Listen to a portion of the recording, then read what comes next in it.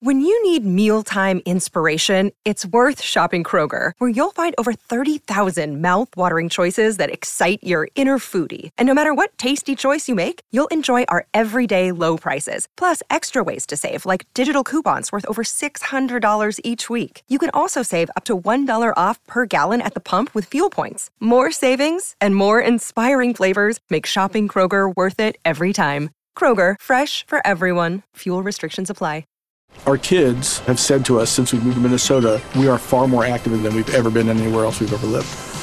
Moving to Minnesota opened up a lot of doors for us. Just this overall sense of community, the values that, Minnesotans have. It's a real accepting, loving community, especially with 2 young kids. See what makes Minnesota the star of the North. New residents share why they love calling it home at exploreminnesota.com/live. This is the story of the one. As head of maintenance at a concert hall, he knows the show must always go on. That's why he works behind the scenes, ensuring every light is working, the HVAC is humming, and his facility shines. With Grainger's supplies and solutions for every challenge he faces, plus 24/7 customer support, his venue never misses a beat. Call quickgrainger.com or just stop by. Grainger, for the ones who get it done. Conspiracy Unlimited with Richard Syrett. When Saturn and Jupiter met in the night sky last winter solstice at 0 degrees of Aquarius, according to New Agers, astrologers, and some occultists, this signaled the full entry into the age of Aquarius, and the constellation Aquarius is ruled by Saturn. Astrologers call this the Great Mutation, and this great mutation signals a transformation to a new era where power is decentralized and we are much less materialistic. And it was 1 month to the day after that conjunction, the World Economic Forum announced its official plans for the Great Reset. Check out the huge selection of Strange Planet merchandise in my online shop. Go to strangeplanet.ca and click on Shop in the menu, or find the link in the episode notes for this podcast. At my Strange Planet shop, you'll find unique men's, women's, unisex t-shirts and athletic shirts, leggings, tote bags, mugs, neck gaiters, and stickers and more. All emblazoned with amazing artwork designed exclusively for my Strange Planet shop by artist-illustrator Rick Forgas. If you're a fan of Strange Planet, why not show it off? Go to strangeplanet.ca and click on Shop, or go to the episode notes for this podcast and click on the link. It's a strange planet. Dress for it. Conspiracy Unlimited with Richard Syrett. Pursuing the truth wherever it leads. Exposing evil and corruption and the secret machinations of powerful elites. Revealing the high strangeness beneath the surface of our supposed reality. Coming to you from his studio beneath the stairs, here's Richard Syrett. The ancient Roman god Saturn has gone by many names, including Kronos, El, Enlil, and Molech. And the sons of Saturn were worshipped by the warrior cult of Philistine giants of David's day from the Old Testament. In his latest groundbreaking book, The Second Coming of Saturn, Derek reveals how powerful people believe the stars have aligned to bring back the old god Saturn, the occult symbols embedded in the United States Capitol that points to the return of Saturn's reign, and why Lucifer is Saturn, not Satan. Evidence that Saturn was the leader of the rebellious sons of God, and we'll discuss who is Satan, actually, or rather, who is Saturn, actually. A new age began December 20th, 2020, called the Great Conjunction, a meeting in the sky of the planets Jupiter and Saturn, which heralds the beginning of the age of Aquarius, a new golden age, perhaps, to be ruled by Saturn. Derek P. Gilbert hosts the news analysis program 5 to 10 for Skywatch TV. and co-hosts the weekly video program Sci-Fi and Unraveling Revelation with his wife, author, and analyst Sharon K. Gilbert. Derek is the author of the groundbreaking books Bad Moon Rising, The Great Inception, and Last Clash of the Titans, among others, and his latest is The Second Coming of Saturn, The Great Conjunction, America's Temple, and the Return of the Watchers. Derek, how are you? Welcome back. Thank you, Richard. It's always an honor to be here.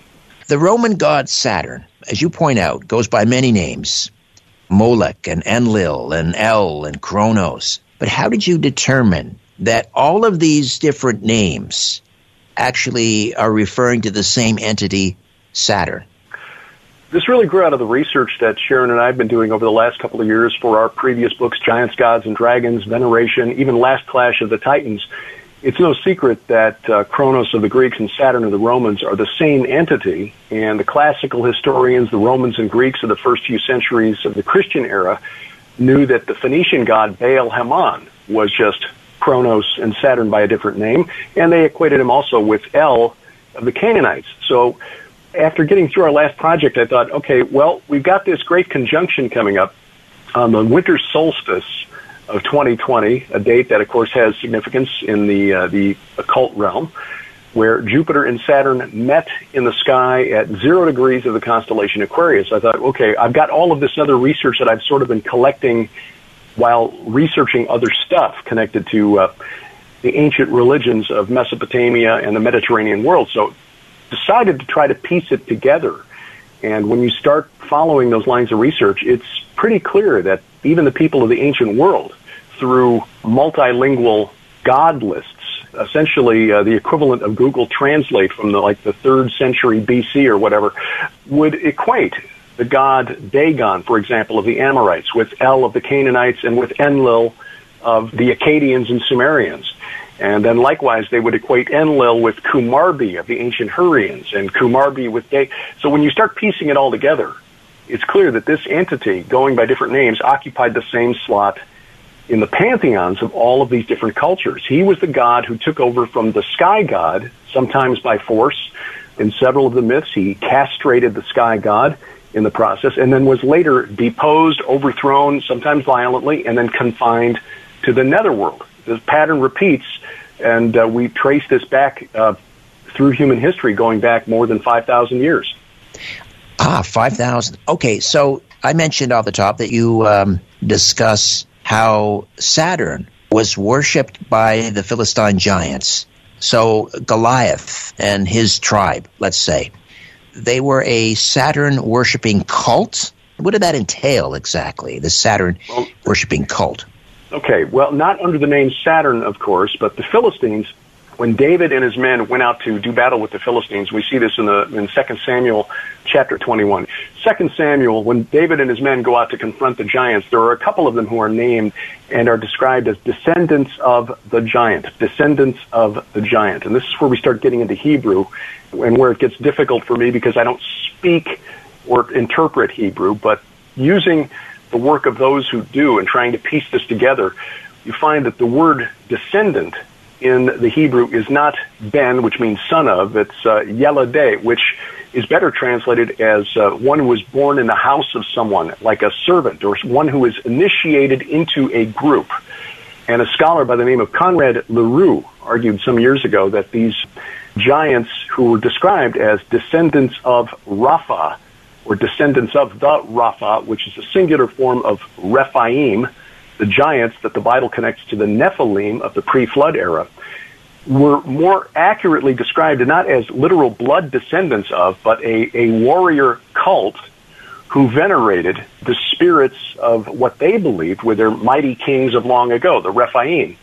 Now, since in the book, and in our previous book, Veneration, Sharon and I showed how the Rephaim were the demon spirits that proceeded from the bodies of the Nephilim, the giants destroyed in the flood, which giants were created by the rebellion of the sons of God mentioned in Genesis chapter 6, I put this together and suggest that this entity, who is described as the king of the Titans, Saturn of the Romans, Kronos of the Greeks, And like his other iterations, like Enlil and El and Dagon and Molech, all had netherworld connections, underworld connections, that this entity was the most likely candidate for the leader of this rebellion named in the book of 1 Enoch, Shemiyaza, who is described as the chief of the Watchers.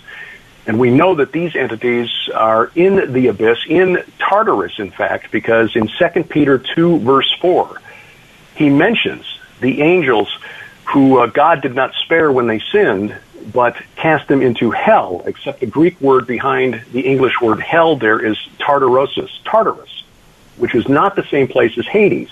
Hades is where the run-of-the-mill human dead were confined. Tartarus was a special place in the underworld to imprison rebellious supernatural entities. Right. So this is like a maximum security prison. Exactly, right. Threats to the divine order of things. That's where you put the rebel angels. So these rebellious angels, or sons of God from Genesis 6, I equate with the Titans of Greek and Roman mythology. Shemiyaza, chief of the Watchers, equated with Saturn, Kronos, or Dagon, who would have been the chief god of the Philistines, the creator of the spirits, the demons worshipped by Goliath and his colleagues. So Saturn is Shemirazai? Yes. In my view, I think that equation holds up.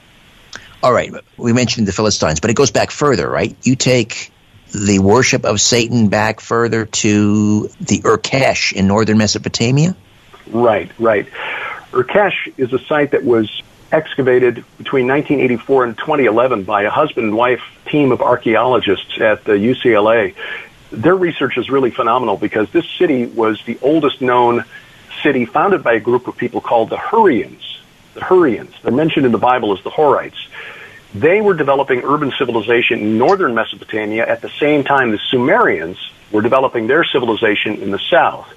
And the most striking find at this city of Urkesh, which is in northeastern Syria, almost a literal stone's throw from the border with Turkey, was a temple dated to the middle of it's about 3500 BC, dedicated to this chief god Kumarbi. Kumarbi is just another identity worn by Kronos, Saturn, etc., etc., etc. Back about 1940, texts were found in what is now Turkey that described how Kumarbi became the king of the gods and then was overthrown by his son. And when scholars translated those texts from the Hurrian language, they discovered, hey, wait a minute, this sounds exactly like the story of Kronos and the Titans being overthrown by Zeus and the Olympians, except that it's much older. Again, that Hurrian city established about 3500 BC, and because of certain type of pottery that is very unique, the Bucciolatis, the archaeologists from UCLA, were able to trace this culture back to about 1,000 years earlier, to about 4500 BC, in the Ararat Plain, which just happens to be the lowlands below the mountains where Noah's Ark is supposed to have come to rest. Ah, all right. And what is the connection between Saturn and the word abyss? Saturn was confined to Tartarus by Jupiter, just as Kronos was confined to Tartarus by Zeus. Same story, just different names by different cultures. This worship of the old god Kumarbi, who I argue in the book is probably the oldest historical reference to this entity other than Shemiyaza in the book of Enoch, the worship of Kumarbi at Urkesh involved the use of something called the Abi, A-B-I. That was a ritual pit that the Bucciolatis were able to excavate down to a depth of about 22 feet, but they only got about halfway down because of they were concerned about the structural integrity of the pit collapsing on the workers. But here's the thing, the Hurrian culture was around for thousands of years, a couple thousand years. It didn't disappear until about the time of the judges in the Bible, so around 1200 BC, the Hurrian culture finally disappears from history. So for at least 2,000 years, the Hurrians occupied northern Mesopotamia, and they were in contact with the Akkadians and the Amorites and the Hittites who occupied Turkey. And the Hittites preserved their religious texts. So the Bucciolatis were able to connect the ritual practices at ancient Urkesh thanks to these texts preserved by the Hittites for like 2,000 years later. A scholar in the mid-1960s, even before Urkesh was discovered by the Bucciolatis, studied the linguistics of the Hurrians. He became an expert in the Hurrian language and determined that contrary to the assumption of most historians that civilization began in what is now southeast Iraq with the Sumerians and spread out from there, that the word Abzu in Sumerian, which is where we get the word abyss, actually was derived from the Hurrian word Abi. And so the abyss, the Abzu, the netherworld, Tartarus, essentially began the whole concept of this netherworld domain where you had to summon the gods from the underworld by going into a pit and sacrificing and then raising them up and then sending them back and then having to seal off the magic circle through which they appeared. That goes back to the ancient Hurrians, and the oldest occurrence of this, again, documented at this city in northern Syria, probably as far back as 3500 BC. Derek P. Gilbert is with us. His latest is The Second Coming of Saturn, The Great Conjunction, America's Temple, and the Return of the Watchers. So, disciples of Saturn, or worshippers of Saturn, what kind of practices did they involve themselves? I mean, was there human sacrifice? Was there child sacrifice? Well, that is a common thread among the more recent identities worn by this entity. Saturn, Baal-Hamon of the Phoenicians, and Kronos of the Greeks. It's established that all of them welcomed child sacrifice, and in the book I explain why I identify Molech with this entity as well. And Molech in the Bible was infamous for requiring that his followers offer their children in fire, burn them alive. But this practice is known and documented at Phoenician sites as late as the classical era. So in the centuries leading up to the Christian era and even into the early Christian era, the Phoenicians were still taking part in this. The most well-known of the rites of Saturn, of course, is Saturnalia, which was every year in Rome between December 17th and the 24th. But Saturn, by the time of the Romans, even though he was still accepting child sacrifice, his reputation had been rehabilitated somewhat from his earlier iterations. And the Temple of Saturn in Rome was, because it was believed by the Romans that after Jupiter had deposed him and cast him down to Tartarus, that he escaped. He fled to Italy, where he set up shop as a farmer and ruled over a golden age where life was wonderful. And so the Temple of Saturn in Rome was where the Roman government kept its treasury, which meant its hoard of gold. But interestingly, when the Temple of Jupiter was being built in Rome, when it was under construction around 526 BC, the last king of Rome, before it became the Roman Republic, decided that the Temple of Saturn would be moved to the bottom of a particular hill, which had been called Mons Saturnus, the Mount of Saturn, and replaced with this new temple of their chief god, Jupiter, the storm god.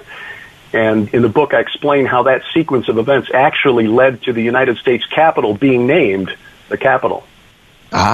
We're just heading into a break here in a couple of minutes, but based on my limited knowledge of the Roman worship of Saturn and Saturnalia, you mentioned that they rehabilitated Saturn's image, because my knowledge, shallow as it is that Saturnalia was a time where slaves would sit down with masters, they would share a drink.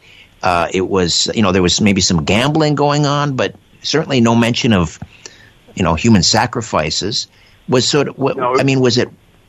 Go ahead. Why am I? Am I wrong here? Or? No, you're correct. It was, in fact, the most popular of the annual festivals in Rome. And again, this is why Saturn's reputation, his image, had been sort of rehabilitated. He certainly was considered more favorable in Rome than Kronos was considered to the Greeks. But it was a time where the societal norms were overturned. Slaves were served by their masters, and people played practical jokes on one another. But there was an earlier Greek festival that did the same thing, called the Chronia. And it's not surprising, because, again, this is the same entity under a different name. And, in fact, one scholar whose field of expertise is Greek religion traces this back to an older Hittite text, to the Hurrian god Kumarbi. And so it appears that what we call the Saturnalia today actually originated with the old Hurrian god Kumarbi hundreds of years, perhaps even more than 1,000 years before the first documented celebration of the Saturnalia in Rome. So how do we square Saturn with, you sort of have gotten into this a little bit, but square Saturn with Lucifer? in order to do that, don't you have to get Saturn back to the Garden of Eden and Adam and Eve? Yes. But that's the interesting thing about the passage in Isaiah 14 from which we get the word Lucifer, which actually was just a translation into Latin by Jerome. When he translated the Latin Vulgate version of the Bible, he translated the Hebrew Halel ben Shachar, which means light bringer, son of dawn, into using the Latin words lux for light and ferus for carry. And we have anglicized it into Lucifer, assuming that it was a proper name. It's not really a proper name.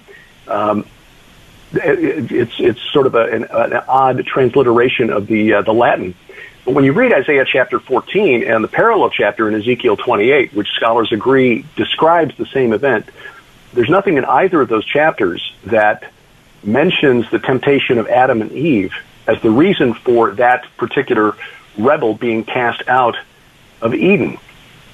And I think we've been taught that that it must refer to Satan because that's the only enemy that most Christians have been taught to believe is actually real. But when you read the Old Testament more carefully, and this is what Sharon and I have been trying to do the last 5 and 6 years, is take the Bible at face value. When God refers to the gods of Egypt, for example, in Exodus 12:12, and says he's going to execute judgments on them the night of the Passover, who is he talking about if they're just imaginary? In Psalm 82, when he takes his position in the midst of the divine council and says, you are gods, all of you, sons of the Most High, but like men you shall die and fall like any prince. Who is he talking about? Most Bible teachers will say, well, he's talking about the judges of Israel. But that disregards the actual Hebrew meaning of the words sons of God, B'nai Ha-Elohim, that never refers to humans. So we've got to consider the possibility that maybe another rebel is in view. And it would take more time to go into some depth here on Isaiah 14 and Ezekiel 28, but I think the bottom line is this. When you look at Isaiah 14 in the context of the other references there to the Rephaim, the shades in English, who are stirred up to greet this rebel when he is cast down to Sheol, and a reference in Isaiah 14:19 about being cast away from his grave like a loathed branch. And we showed in a previous book that word translated branch, assuming that it's based on the Hebrew word netzer, is actually based on an Egyptian loan word that was used to describe the god Osiris, the god of the dead, who's being cast out because you are like a loathed dead god. Satan still was roaming the earth at least through the first century. We see in the Old Testament, in the time of Job, that God is in the heavenly courtroom of the Most High. Hey, look at this dude Job here. I think I can tempt him to curse your name. And in Zechariah chapter 4, Satan is accusing the high priest of Israel in the days of Zechariah and Zerubbabel, a high priest named Joshua. So he was not confined to the netherworld like this entity who is described in Ezekiel 28 and Isaiah 14. So I suggest that this is the leader of the rebellion that we read about in those first 4 verses of Genesis chapter 6, expanded on in the early chapters of the book of 1 Enoch, the Watchers, the chief of the Watchers, Shemiyaza. And what I think is really intriguing about this is that when you read Ezekiel 28 closely, and you read about how every precious stone was his covering, those are the same stones that were described when God gave the instructions to Moses for building the ephod of the high priest.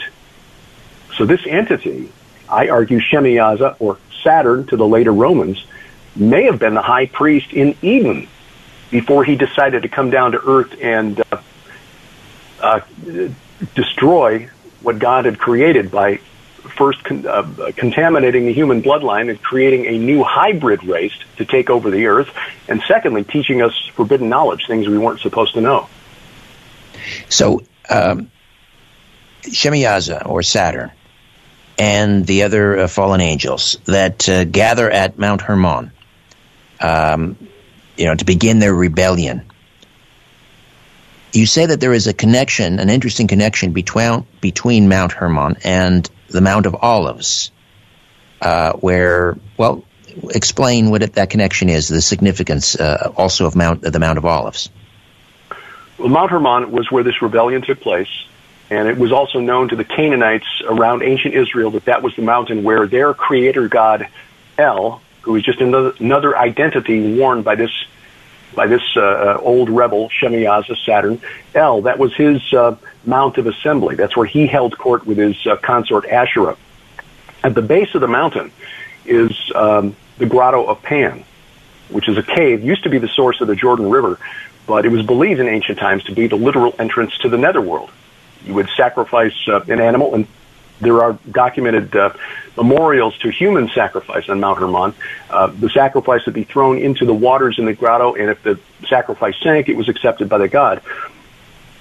On the Mount of Olives, in the time of Solomon, Solomon was the one who constructed the temple of Yahweh, the temple of God, on the Mount Moriah, which is the Temple Mount today. Mount of Olives is just across the Kidron Valley, and if you've ever been to Jerusalem, you stand on the Mount of Olives and you look down onto the Temple Mount. When God directed David and Solomon to build the temple, he didn't pick the highest hill in Jerusalem. So Solomon, through one of his wives, probably his Ammonite wife, was cajoled or coerced into building a temple or a high place for the god described in the Bible as the abomination of the Ammonites, Milcom. Milcom is just a Semitic word that means king. A scholar has shown that Milcom is just actually El by a different name. The Hebrews called him Molech. All right? So because Solomon essentially put a temple to Molech on the summit of the Mount of Olives, looking down on the temple of God, they call the Mount of Olives the temple of corruption, the temple of, but there's definite article, the is in there, temple of the corruption, but the word also means destroyer. Mount of the destroyer is, I think, a better translation of what the priests following the time of Solomon referred to the Mount of Olives, because you've got this temple to this entity, Shemyaza, El, Molech, Saturn, looking down on the temple of God. But just like the Mount Hermon, which was believed to be the mountain sacred to El, with the Grotto of Pan at the base, the literal entrance to the netherworld. The Mount of Olives, with this temple on top, when you go down into the Kidron Valley below and follow that around to the south, it connects to the Valley of Hinnom. The Valley of Hinnom is where the Tophet was constructed. The Tophet was the place where people would go and burn their children as an offering to Molech. So I think that was the connection where you had... and because of that, the Valley of Hinnom later was called Gehenna by the Hebrews in the time of Jesus and the apostles, and served as a symbol for the netherworld, a place of eternal torment and punishment. But I think significantly, Jesus recognized the significance of the Mount of Olives and this connection to this entity, this old rebel, because the last week of Jesus' life was split between the Temple Mount, teaching in the temple in Jerusalem, and then on the Mount of Olives. He was betrayed at the Garden of Gethsemane on the Mount of Olives. He was crucified on the Mount of Olives. He was put into a tomb on the Mount of Olives. According to 1 Peter 3, he descended into the abyss and proclaimed victory over these entities that Peter and Jude both say are in chains in gloomy darkness until the judgment. He ascended again, was resurrected on the Mount of Olives, and according to the Gospel of Luke, when he was transported up into heaven, he left this earth from the Mount of Olives, and according to Zechariah chapter 14, when he returns, it will be on the Mount of Olives. So I think there's some significance there. There's plenty of clues in the Bible that this location is very, very important. But likewise, the Mount of Transfiguration, where Jesus climbed a very high mountain with his three most prominent disciples, Peter, James, and John, was at Caesarea Philippi, which is where the Grotto of Pan is located. The gates of hell that he referred to will not prevail against his church. Oh, and they're right over here, this big cave. And then he and his three disciples climbed Mount Hermon, and he was transformed into a being of light. It was essentially sending a flare into the spirit realm, declaring his divinity and challenging these fallen angels and demons to do something about it. Well, when Jesus says, "I will build my church upon this rock," and many people assumed that he was referring to Peter. But was he in fact referring to the entrance to that netherworld? In other words, I will build my church on top of, these false gods. Well, is that what he was referring to as the rock? He was standing in front of a 9,200-foot mountain. It is the tallest mountain in the Levant, and it was known as the Mount of Assembly for El, the creator god of the Canaanites, where he and his 70 sons, representing the gods of all of the nations, would meet to decree and determine the fates of the world. Jesus climbed that mountain and basically was transformed. Ezekiel and Elijah were there, and I think that was sending a message to the spirit realm, because when you read the gospel accounts, that it was from there, after they came down the mountain, Jesus sent his 72 or 70, depending on your translation, disciples ahead of him into Galilee. That's a significant number. In the ancient Near East, that represented the complete set, or all of them. In other words, what Jesus was saying is like, look, I know I just came off the mountain where El and his 70 sons, representing all of the gods of the nations, held court, but my 70 will someday replace your 70. And then from there, Jesus went to Jerusalem to fulfill his mission, and again, split the last week of his life between the Mount of Olives and the Temple Mount in Jerusalem. Again, places significant to this rebel, El, Shemiyaza, Saturn, who I believe is still looking forward to that day when he gets out, because he will get out of the abyss. The Bible tells us this, but thinks that when that happens, somehow he is going to assume what he believes is his rightful place as the king of creation in the heavens.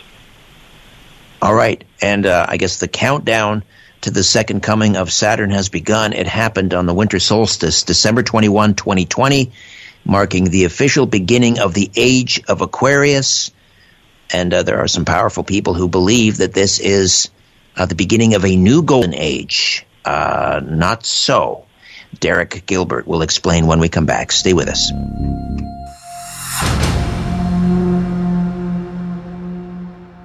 C60 Evo organic oil elixirs and facial serum sets. And here with a tip on how to get a proper night's rest is the co-founder and chief scientist of C60 Evo, Chris Burrows. Chris, welcome back. How are you?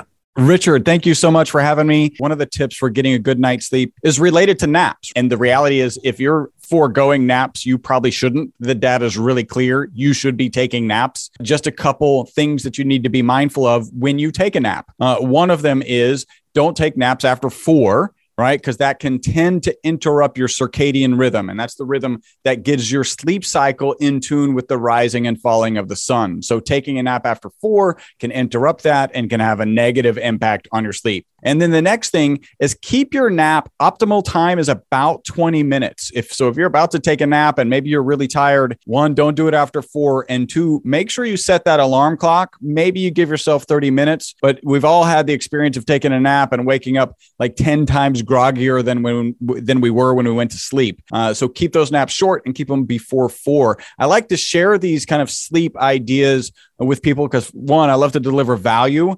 And 2, it's actually our most consistent testimonial with our product, C60 Evo, is people take it in the morning. They report mental focus and energy during the day and then better sleep that night. C60 Evo products deliver noticeable benefits to people and pets around the world. Immunity boost, deeper sleep, just like Chris said, more energy, mental balance, flexibility, and longevity. And don't forget, visit the website. That's c60evo.com/Richard-Serrett. Use the code EVRS at checkout, and you save an extra 10%. Chris, we'll talk again next week. Thank you. Fasten your seatbelts. Place your tray in the upright position. You're about to leave behind everything you think you know.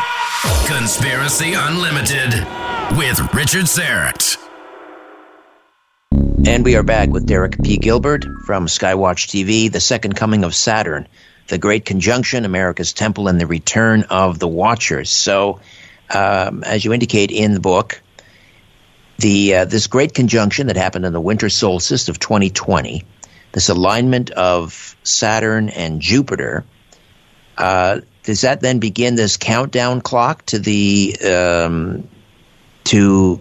Saturn escaping from Tarsus and the beginning of this, well, what certain people believe is the beginning of a new golden age ruled over by Saturn? Well, the abyss isn't going to open up until God gives us permission for that. So I don't want to stoke any fear, but I do believe that there are people looking to the poem by the Roman poet Virgil, who wrote his fourth eclogue around 40 BC, just after the assassination of Julius Caesar. They look at this as prophecy. And this was written probably as a political, how can I say this? He was trying to curry favor with powerful people in Rome. When you're a poet back in the day, you needed sponsors. And so there was a prominent politician by the name of Gaius Asinius Pollio, who was about to become the highest-ranking elected official in Rome at that time. But there was a belief among the Romans, which they inherited from the Greeks, that there had been 4 ages of mankind, and this began with the Golden Age when Saturn or Kronos ruled in the pre-flood era, where heroes commingled with men and heroes commingled with gods, that is. That was followed by a Bronze Age or Silver Age, where things weren't quite as good, and then a Bronze Age, which was violent and bloody and awful, and then the Iron Age was the age in which we currently live, and that this Pollio, who he was trying to suck up to, would bring in this new golden age. And I'll read just the relevant bit of Virgil's poem here. Now the last age by Cumae's Sibyl sung has come and gone, and the majestic roll of circling centuries begins anew. Justice returns old Saturn's reign with a new breed of men sent down from heaven.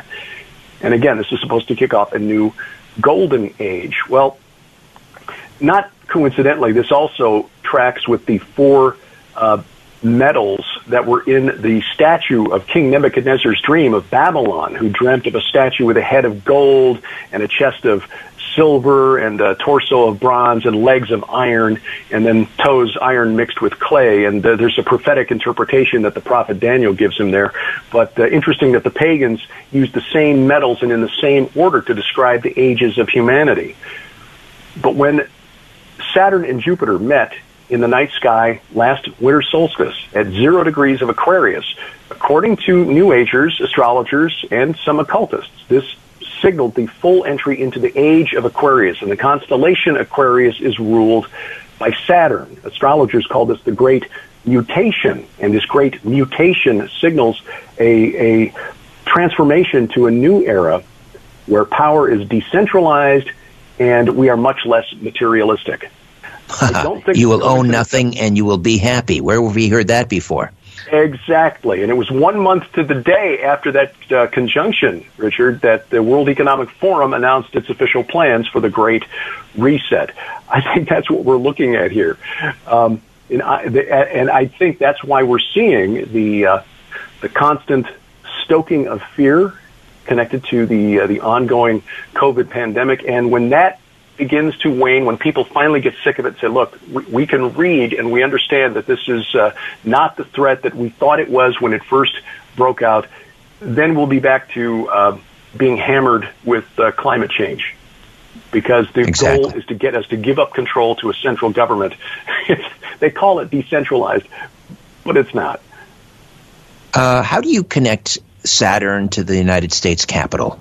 Well, just as in Rome, where the temple of Saturn was pushed off of Mons Saturnus and replaced by the temple of Jupiter, symbolizing his Saturn being deposed by Jupiter and replaced as the king of the pantheon. In 1799, when the United States was laying out its official capital city, and that's capital with an A-L on the end, the architect, Pierre Charles L'Enfant, wanted to call the building where Congress met Congress House. Not a very creative name, but that's what L'Enfant wanted to call it. Because it turns out, and I always thought we called the United States Capitol the Capitol because that's what you call the place where your government meets. It's the Capitol. That's just what you call it. But in 1799, that wasn't true. There was only one building on Earth where a legislative body met in a capital, and that was Williamsburg, Virginia, Thomas Jefferson's home state. Jefferson insisted that it be called the Capitol because that's the name of the temple of Jupiter in ancient Rome, the Capitolium. So named because when they were digging the foundation for the Capitol, they found a severed head which apparently to the king of Rome, the last king, Tarquinius Superbus, or Tarquin the Proud, he was an Etruscan, and apparently for Etruscans, you used a severed head when you wanted to communicate with the dead. That was how they conducted their augury. So that was taken as a good sign, and so they decided to rename the hill from the Mount of Saturn, Mons Saturnus, to the Capitolium. And they named the Temple of Jupiter the Capitolium, the Capitoline Hill on which the Capitolium was built. And that's why Jefferson wanted the United States Capitol named the Capitol, not because he wanted to worship Jupiter, but because he wanted, I think, to evoke the image of Republican Rome. What's interesting, though, is that Jupiter being equated to Zeus, both storm gods, both kings of their respective pantheons. They were also equated to Baal in the Canaanite pantheon, likewise storm god, king of the pantheon. Two different places in the New Testament. In Matthew 12, Jesus equates Baal with Satan, and in Revelation 2, where Jesus is dictating his letter to the church at Pergamum, he equates Zeus with Satan. So in effect, what Jefferson did, probably unintentionally, was named the United States legislative headquarters for the Temple of Satan in ancient Rome. So I'm a little confused because Zeus, as you point out, the throne of Zeus is also equated as Satan's throne. So how could Zeus and Saturn both be Satan? I argue in the book, and I'll try to be brief so we can allow more time for questions, but that the art inside the Capitol, the depiction of George Washington inside the Capitol dome, as in the painting called The Apotheosis of Washington, he actually represents Saturn ascending from the netherworld to take what he thinks is his rightful place among the gods and rule over the Golden Age, which are depicted by the scenes of commerce and agriculture and industry represented around the outside of the painting called The Apotheosis of Washington. It's not well known, but when Washington died, they had the architects had gotten permission from Martha Washington to put Washington's body on permanent display in a chamber in the crypt, which is the main floor of the Capitol, and there was to have been a hole in the rotunda floor. There was for a while, through which viewers in the rotunda, visitors to the rotunda, could look down and see Washington. You'd have the portal there in the floor through which Washington's spirit would ascend through the oculus, the eye, to become the god. And again, I go into the symbolism in the painting. It turns out Washington was never brought to the Capitol. The whole plan was interrupted by the War of 1812, and then Martha passed away, and Washington's descendants said, no, we're going to keep him here in Mount Vernon. But even the way he's depicted on the ceiling there with the purple cloth representing kingship, but the fact that his legs are wrapped in the cloth is similar to the way the statue of the idol of Saturn had his legs wrapped in wool in the Temple of Saturn in Rome, except during the Saturnalia. So I think the imagery is suggestive of Saturn rising from the netherworld, from the crypt through the oculus to his position in the sky, depicted in the Apotheosis of Washington. The fact that Washington wasn't buried there, did that forestall the second coming of Saturn in some way? No. This will all happen when God allows it to happen. As the ones who are confined to the abyss, we see in Revelation chapter 9, there are things that get out of the abyss. An angel is given a key to the bottomless pit, and these things come out, and they've got 5 months to torment humans without the seal of God on their foreheads. This mirrors the 150 days that the Ark of Noah was on the waters. That's mentioned in Genesis 7 and Genesis 8. 150 days in a 30-day lunar calendar, that's exactly 5 months. These entities who had created these hybrid children were forced to watch from their confinement in Tartarus, the abyss, for 5 months while their children were being destroyed in the flood above. At the end, during the Great Tribulation period, they will have 5 months to get revenge on those who've not been sealed by God. You also link the Capitol, the events of the Capitol on January 6, 2020, to the return of Saturn. I have to give credit to my wife, Sharon, on this one. She spotted the symbolism. January 6th is a day that is commemorated in the Christian church as Epiphany. It's called Theophany in the Eastern Orthodox churches. It's the day that celebrates the revelation of the divinity of Christ.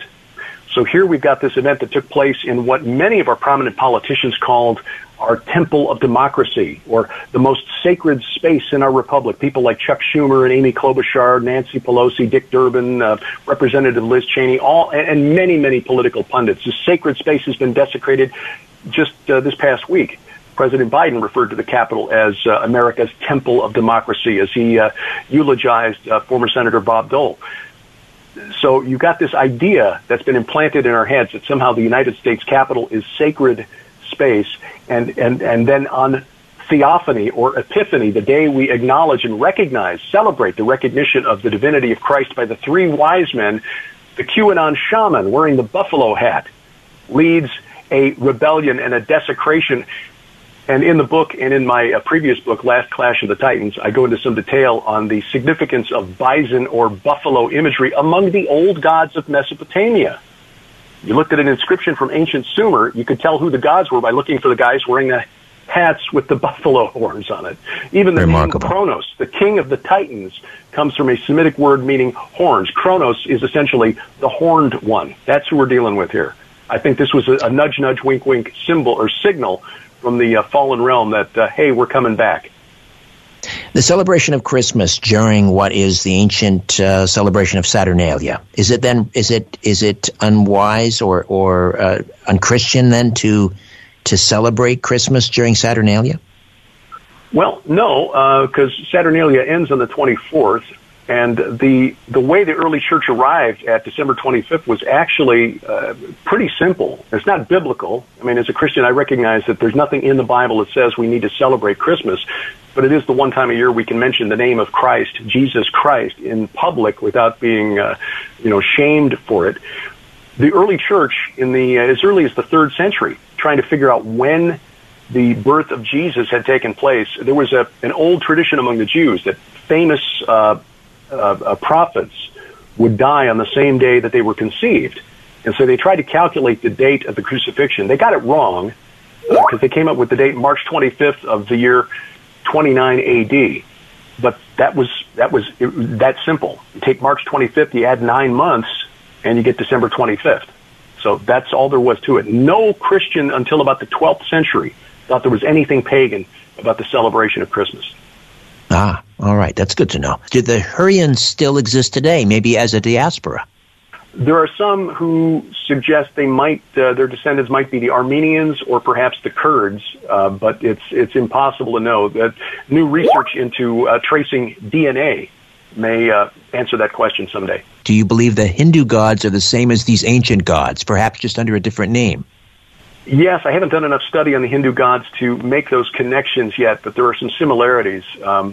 The king of their gods, Indra, is likewise a storm god. How do we get a copy of The Second Coming of Saturn, Derek? It's available through Amazon or at any major bookstore, and can also be obtained through the Skywatch TV store, which is at skywatchtvstore.com. It is available now in paperback, and the Kindle version will be released at Amazon on January 1st. Fantastic. The Second Coming of Saturn, the Great Conjunction, America's Temple, and the Return of the Watchers. Any clues in the Bible as to, aside from this Great Conjunction, any other signs as to when this Second Coming of Saturn will happen?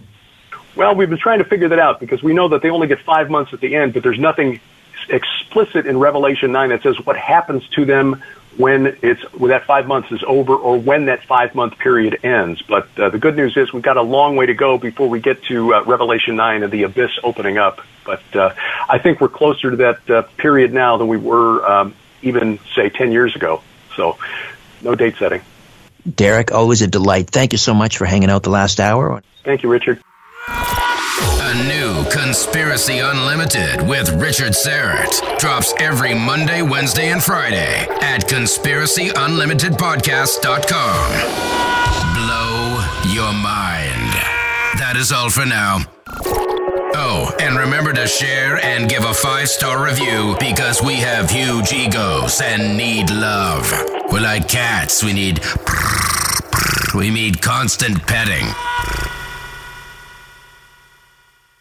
Our kids have said to us since we moved to Minnesota, we are far more active than we've ever been anywhere else we've ever lived. Moving to Minnesota opened up a lot of doors for us. Just this overall sense of community, of values that, Minnesotans have. It's a real accepting, loving community, especially with 2 young kids. See what makes Minnesota the star of the North. New residents share why they love calling it home at exploreminnesota.com/live. Our kids have said to us since we moved to Minnesota, we are far more active than we've ever been anywhere else we've ever lived. Moving to Minnesota opened up a lot of doors for us. Just this overall sense of community, of values that, Minnesotans have. It's a real accepting, loving community, especially with 2 young kids. See what makes Minnesota the star of the North. New residents share why they love calling it home at exploreminnesota.com/live.